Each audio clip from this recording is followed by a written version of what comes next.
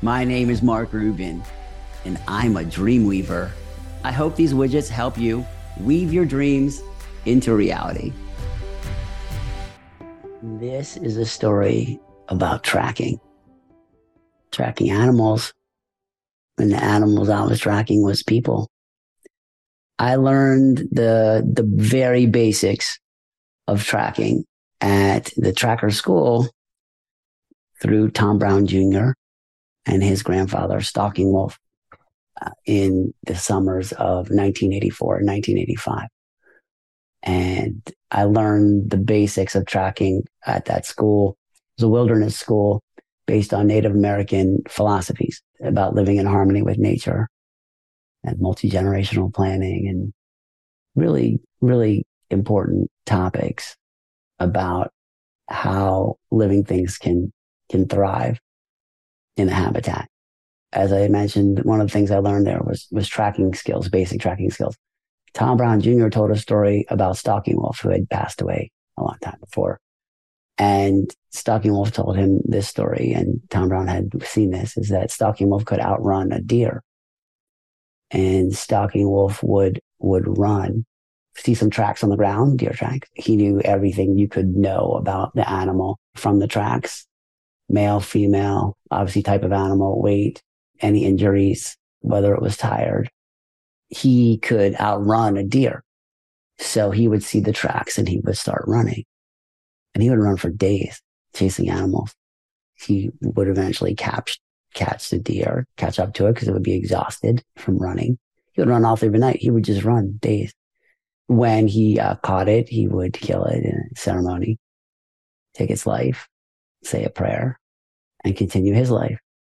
And I thought that there was so many fascinating aspects of that story that still intrigue me today. And one of the things that I thought of when I heard that story was, what other animals could a human outrun? That's what I was thinking. What other animals could a human outrun? Could you outrun, like given endurance, given strength, given our capacity to store food and water in our bodies and availability of food and water in a habitat, what other animals could we outrun? And I listed some that I thought. But this got me thinking about distance and time. And already at this point in life, I was good at measuring distance and time. So I had a good sense of time and timing, how long things took, and I had a good sense of distances. I've spent a lot of time in the woods, and I'm a backpacker, always was a backpacker since I was 12. So I know about distance and time and carrying capacity and resource availability, water, food, whatever, shelter. So I was thinking about these things before this school, but then I was really thinking like the details of it, like what other animals could you outrun and stuff.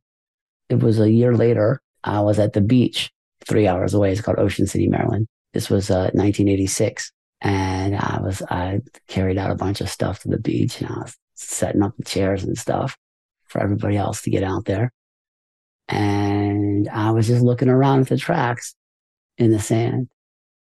And I was looking around at the people that were around me, and I was trying to go backwards from their tracks, from the people through the tracks all the way through to where they were.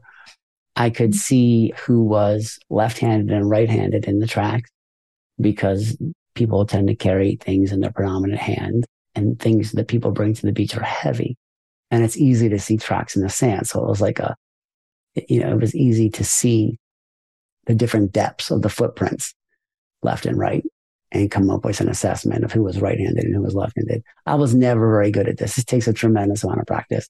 I had a tracking box that I made, which is like a little sandbox, but I didn't practice with it enough to be good at this. This is like a real skill, a skill of observation.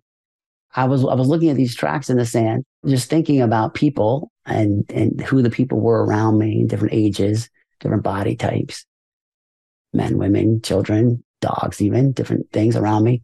I started thinking about the map of the world, the people who lay out the maps, who are the people that design the roads, who are the people that design the communication infrastructure and architectures, who design the food delivery mechanism, the people that design the arch, okay, that can build over a river and be more efficient because time is honey And if you can go in a straight line, it's better. Those people, the people that lay it out.